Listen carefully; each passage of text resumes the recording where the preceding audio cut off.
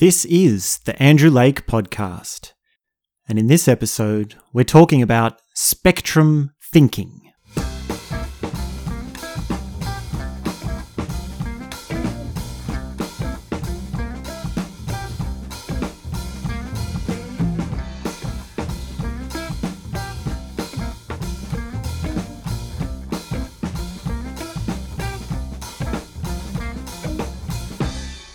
Spectrum thinking. Well then, what is it? It's thinking with a spectrum. It's using the idea or map of a spectrum to improve the quality of our thinking.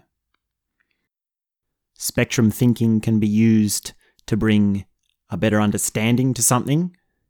It can make us see things in more detail. It can help us understand contrasts and complexities. Sort of like putting more pixels into our screen to make a clearer picture. It's a meta tool of thought, which means that it can be used on many different things in many different ways, as you'll see as we keep talking about it. First off, let me put out a basic description of the analogy of a spectrum. What we can do is have one point and put a line along to another point. Now, along this line, we're going to build our one-dimensional spectrum. At one end, we're going to have the color black. And at the other end, we're going to have the color white, or shades, if you want to call that. Right in the middle of this line, we're going to have an exact mix between half white and half black. And that's going to make a shade of grey. Now, of course, don't get technical about the pigments, you painters and artists. Let's just assume that these are going to be exactly the same in strength, so we've got an exact middle grey for our spectrum. Now on either side of the middle, we can mix that grey with black on the one side and white on the other. And then we will have divided our line into two more shades of grey. Now between those shades of grey, we can divide again and mix until what we have, and so on and so forth, of course, is what we have a whole line of all different greys that go gradually from black on one side to white on the other, and all the different kinds of grey in between. What we can do now is add another dimension to our spectrum. So instead of just having a line, we're going to have two lines and make a square. So this would be a four-dimensional spectrum. And perhaps what we can do is just put a colour in the different corners of our square. If you open up your favourite program on the computer, you could probably find this in one of your colour options.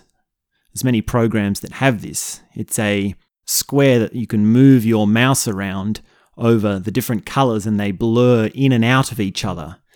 And of course, some colours go with other colours better, and some blur smoother into others.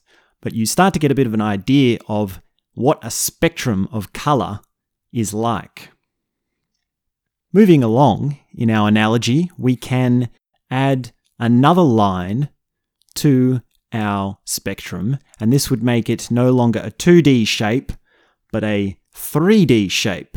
So this is a cube which at every single point within it has a different colour. And this is where things really get interesting, because if you take a line and shoot it straight through the cube, what you'll find is that there's different ways of looking at the spectrum and where the different points are on the spectrum. So that line that goes through the cube is going to have an entry point and an exit point. If we look at this cube from one angle, these 2 points, the entry and the exit, are going to look like they're completely opposite to each other.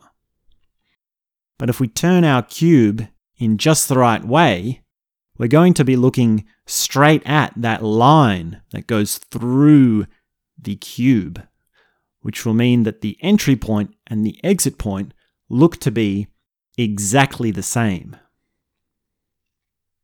Perhaps we can add another dimension to our cube. Maybe the dimension of time, so that we've got a point in the cube that changes shape over time. So we can contrast this with another point which might be changing shape over time.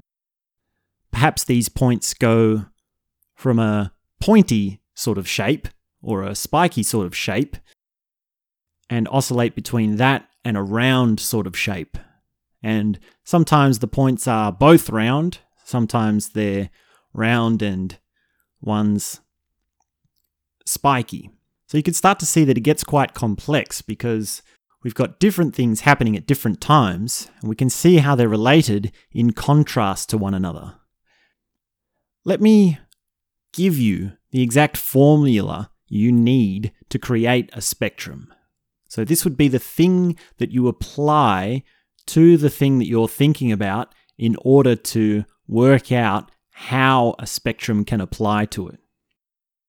There's really only 3 things you need for a basic spectrum. One is you need a clear description of what it is. And 2 is you need the extreme opposite of that. The third thing is you need to have degrees of difference between those 2 things in a scale sort of way. Define something, work out what the exact opposite it is, and then scale everything that's in between. For example, let's think about food. Now, we can find 2 extremes in the world of food, such as hot food and cold food. Or perhaps we can say that there's raw food and cooked food. And then we can say that there's food that is spicy and food that is not spicy. Perhaps another dimension of our spectrum of food might be sweet and sour. There are a whole range of different things in between and different combinations that we can come up with. So if we have a meal, we can contrast it with a number of different dimensions of the spectrum in order to contrast it with another meal.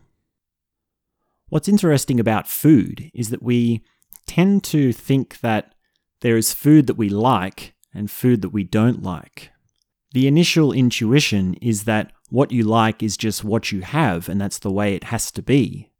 But the food that you've eaten as a part of your cultural upbringing has conditioned your taste buds in order to be drawn to certain things. And it's possible to change the tastiness that your taste buds have.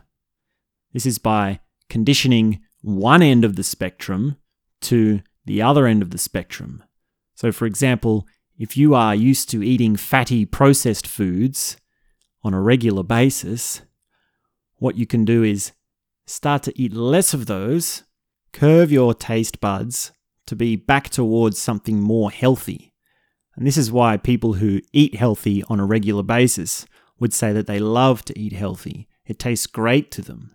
It's a wonderful thing to be able to eat something so fresh and so good for you.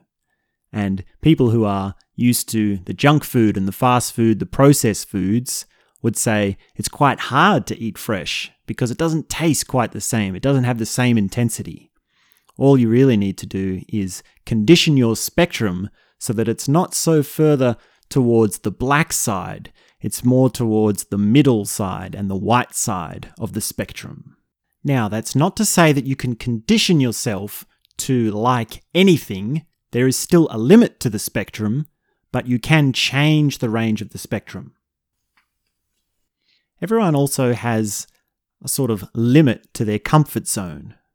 They have a top end of what is desirable and too much for them to take in the way of adventure or branching out or trying new things or taking risks. And it's possible to expand this spectrum. It's also important to recognize that people are different and everyone else has their different limits. Everyone else has different appetites. But if you really apply spectrum thinking to the areas in your life where you're not quite as risky or adventurous, then you can use it to move towards a more meaningful direction. Perhaps you need to move it in the other direction, but spectrum thinking can be used to take it either way. I'm thinking now about social interactions. What sort of dimensions of conversations and social interactions that we can use to put into a spectrum? Rapport with the person that you're speaking to, subjects you don't like to talk about, all the way across to subjects you do like to talk about. There might be tone of voice. There might be emotional content. Or there might be a spectrum of words that you understand. So at one end, we might have someone who uses big, complicated words and sounds smart and is all academic. On the other end, you might have the person who doesn't really speak in long words. They use short words and they're quite simple in their speech. Now, this doesn't mean to say that one is better at discerning information than another. In fact, the person with less fancy words might be better at getting their point across to other people, and that would be a different part or a different dimension of our spectrum. It might be the color rather than the grays of the spectrum of conversation.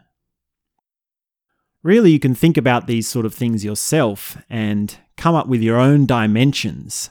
All you've got to do is find an aspect of something and contrast it with an extreme opposite, and then fill in the steps in between. As another example, perhaps we can think about the spectrum of emotion. Now, for some people, emotions are a touchy subject, and it can get a bit too personal, but it's okay, we're not going to be picking on anyone here. What we're going to do is use spectrum thinking to bring a better understanding to our emotions. So, what would some of the dimensions be on our cube of emotions or our spectrum of emotions?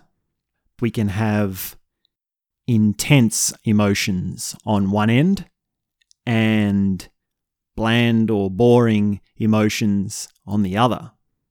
Pleasant emotions on one end and unpleasant emotions on another. Familiar emotions and unfamiliar emotions. It's possible to have an unpleasant emotion which is intense and it's familiar.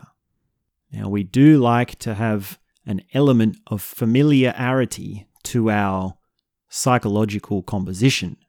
So people who are familiar with intense negative emotions can be conditioned to be drawn towards those emotions. Now, when it comes to conditioning of emotions, we might add the dimension of rate of regularity to our spectrum.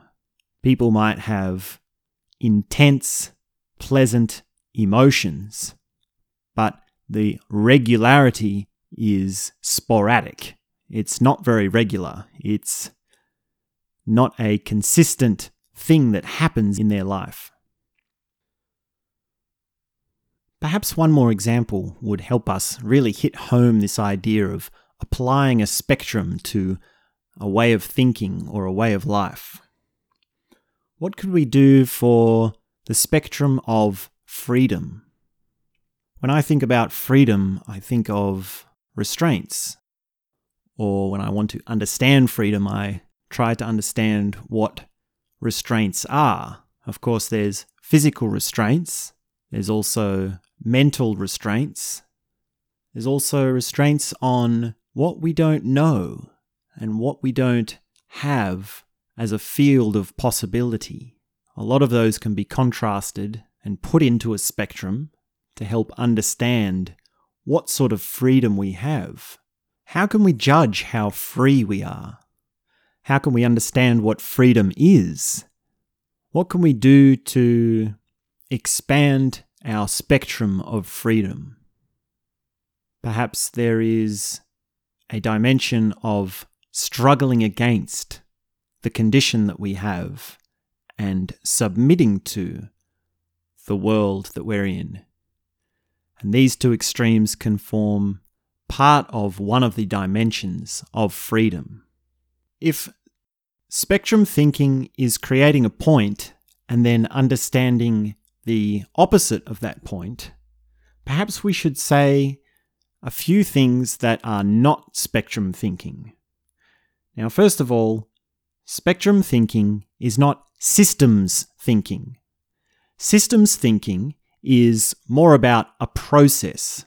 It's more about a starting set of conditions which then go through a set of changes and end up in a different set of conditions. The object starts as one thing, it goes through the process and ends as another thing. Systems thinking is understanding exactly what influenced that object to make it go from one starting point to another.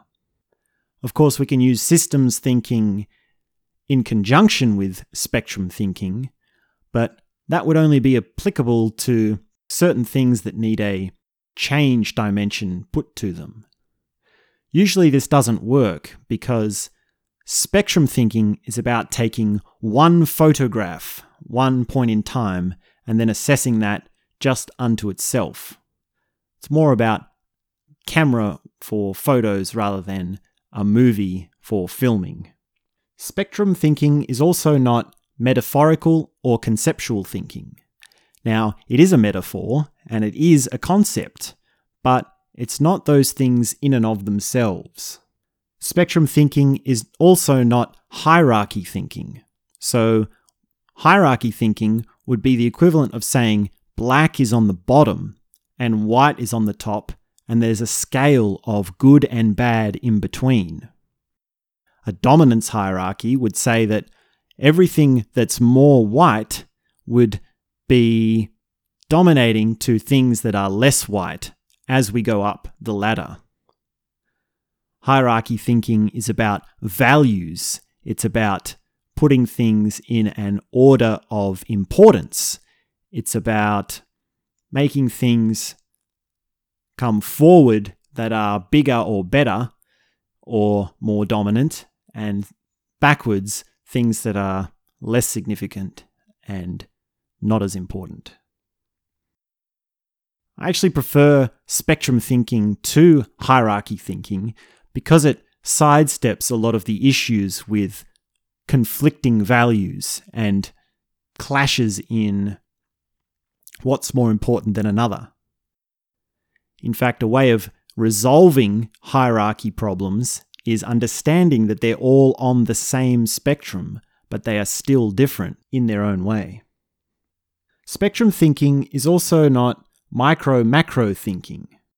This is known as fractals in integral theory. Micro-macro thinking is seeing how intricate little thing is related to a big, vast, bigger picture.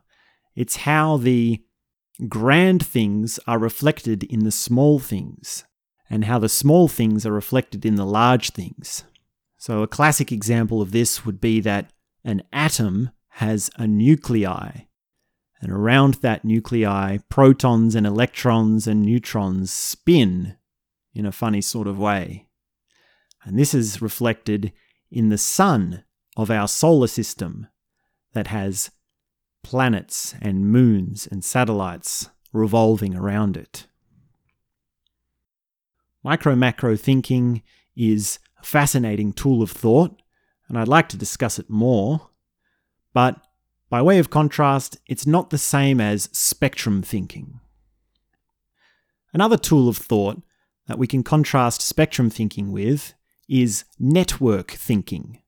Now, this is distinctly different to all the other kinds of thinking that we've discussed thus far. Network thinking is recognizing that all parts play a role in the whole. They are all doing their bit to make the whole thing work together. Network thinking describes and analyzes how each part is related to another. So some parts can be directly related to each other, and they're closely related. We can say that one part is affecting another much more than it's affecting something else. Network thinking is similar to relationship thinking. And I mean relationship in the broadest sense of the word, not just relationships between people, but relationships between ideas, between concepts, between thoughts, between philosophies. This is what we might call a grand spectrum or a broad spectrum. This is when we start to put concepts into our corners of the cube, and that's how we can start to blur the line between disciplines. The spectrum of complexity. That's one that can apply to almost anything. There's a complexity in food. There's a complexity in the spectrum of emotion. There's a scale of complexity in social interactions. And there's also a scale of complexity in freedom. We can also plug in what we call the rate of change to the spectrum thinking model. Isn't it interesting that things seem to be changing, and yet things also seem to be staying the same? And there are a whole bunch of things that fall within the spectrum of the rate of change. We might call it a universal truth that everything changes, but applying spectrum thinking to that truth helps us understand where different things fall in the spectrum of time. The last example I've got written in my notes is the spectrum of representation. Typically, we have a picture of what reality is, and then in contrast to that, we have representations of reality. A representation of reality might be a painting or an artwork, or it might be a mathematical equation, or it might be a story or a novel, or it might be a piece of poetry, or it might be a theory or a philosophy. And we tend to contrast with that with what reality actually is, which is the objects and the mechanics and the nuts and bolts of reality. But if we understand that there's a spectrum working through all these things, then we can understand that representation is also a part of reality. Representation occurs within the same spectrum of reality, and if you can follow that, you can see how we can resolve a paradox by using spectrum thinking. So a paradox is two things that can't exist together, but they are also defined as opposites to one another. Paradoxes are a whole kettle of fish that I think we can have an entire conversation about, and I'd love to do that at some point in the future. I think on a more practical level, we can talk about the spectrum of personal development and also the spectrum of fulfillment or the spectrum of satisfaction. And these are things I've been thinking a lot about recently.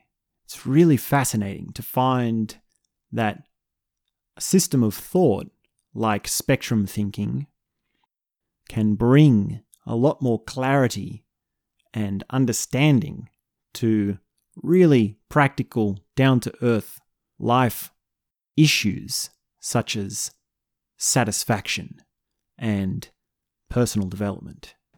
I think that's all I have to say for now. Thanks very much for tuning in. My name is Andrew, and we'll be back soon with more.